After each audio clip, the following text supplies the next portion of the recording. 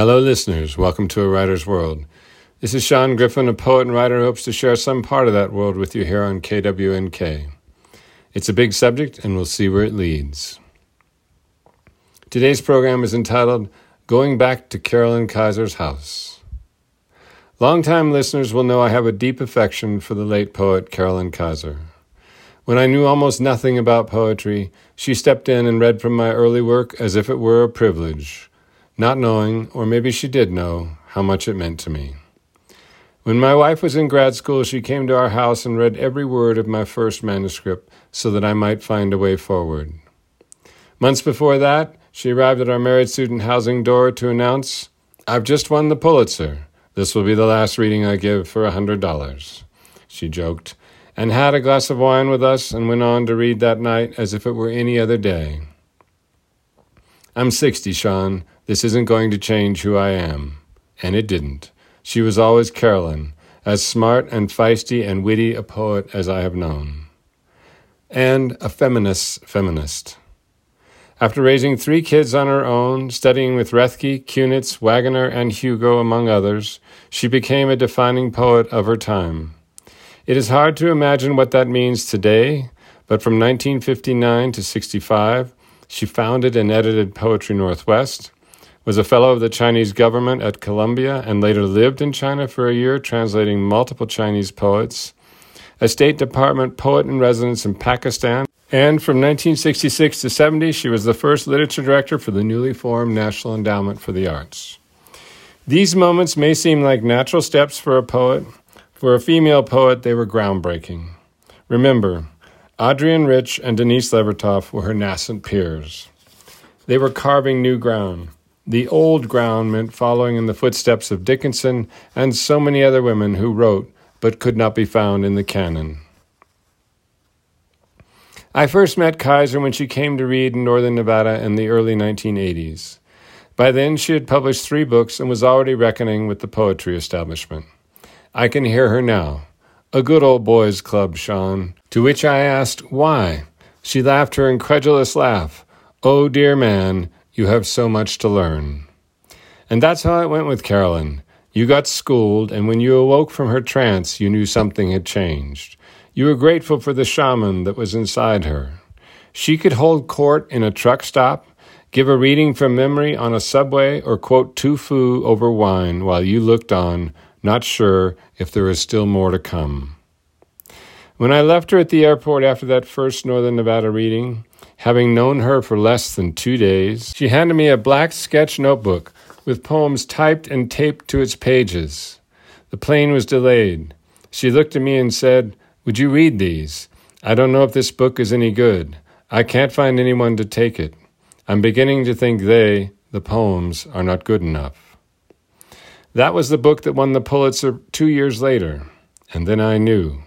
This is how it is with poetry, so very capricious.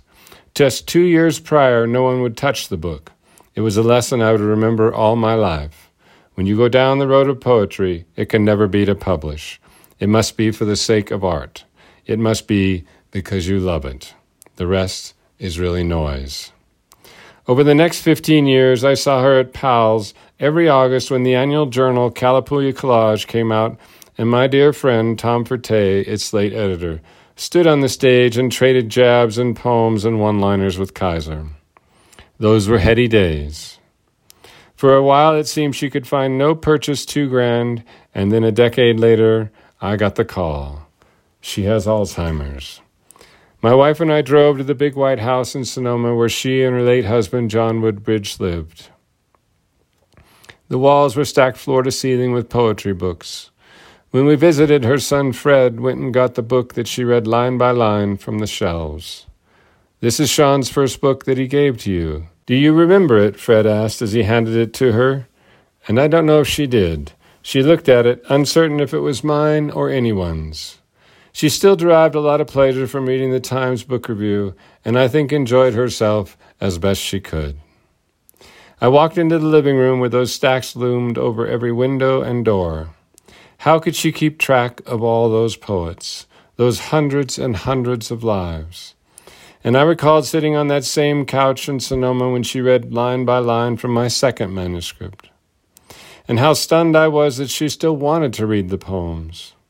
I still didn't understand the currency being traded. It wasn't poetry per se. It was closer to living in a moment without distraction, being completely suffused with the high tension of the art form. And her attention, her uncanny focus on word, image, sound, context, history, political reference, all these other nuances that shape a poem, they were floating about us. They were living between us. We were sharing them. Even though we had no name for their exchange, we knew it was crucial conversation. I would take these words with me and plunge into the drafts when I returned home. I would listen again as the quiet tendrils of her knowledge spread to mine and slowly grew to become my words. This is how the art form passes hands, how the rituals of living in language are learned. You can't fake this. It is given or not. It is shared or not. And if you are lucky enough to hear a master, listen. Listen as they unfold the spools of their thread. They will enchant. For every Kaiser story like mine, there are 100 more. She literally enchanted wherever she went, and her followers were legion, not to mention most every major poet from the second half of the 20th century.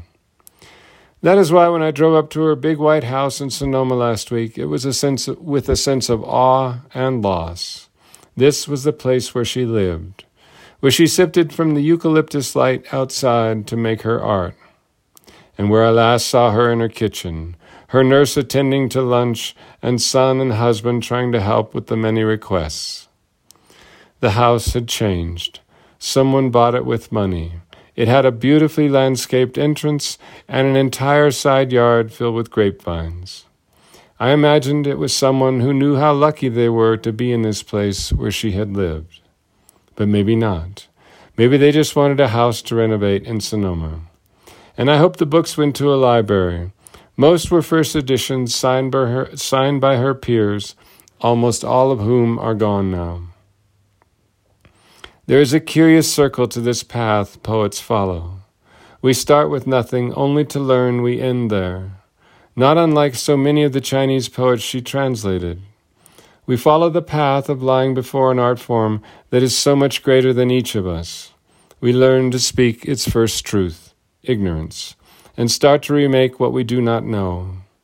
By the time the ash of age comes to settle, we only want to give our art away. I remember Donald Hall writing to say he worried no one would read him after he was gone. I'm sure Carolyn Kaiser wondered who would read her when she started to notice the slipping of mind and heart. Just as the house has changed, we, her readers, have changed, and today, while feminism may seem expected, it is still under threat, but her words remain. She has left us an example of a woman who would not divine the old white men without the presence of her art. There were hundreds of female poets who made this art to today a reality, but she, like Rich and Levertov, made it one we understand, we believe to be necessary, we want in the chemistry of our words. The house is no longer hers. The books are scattered. I received many pictures from her son after she died. They only made me cry, because it was in life that she was so present, ever mindful of the way we take art into our lives and shape the sound of what we must live. I want to close today with a poem by Carolyn Kaiser from The Nearness of You, reprinted here with permission of Copper Canyon Press, 1996. It is entitled Thrall. The room is sparsely furnished, a chair, a table, and a father. He sits in the chair by the window. There are books on the table. The time is always just past lunch. You tiptoe past as he eats his apple and reads. He looks up, angry. He has heard your asthmatic breathing.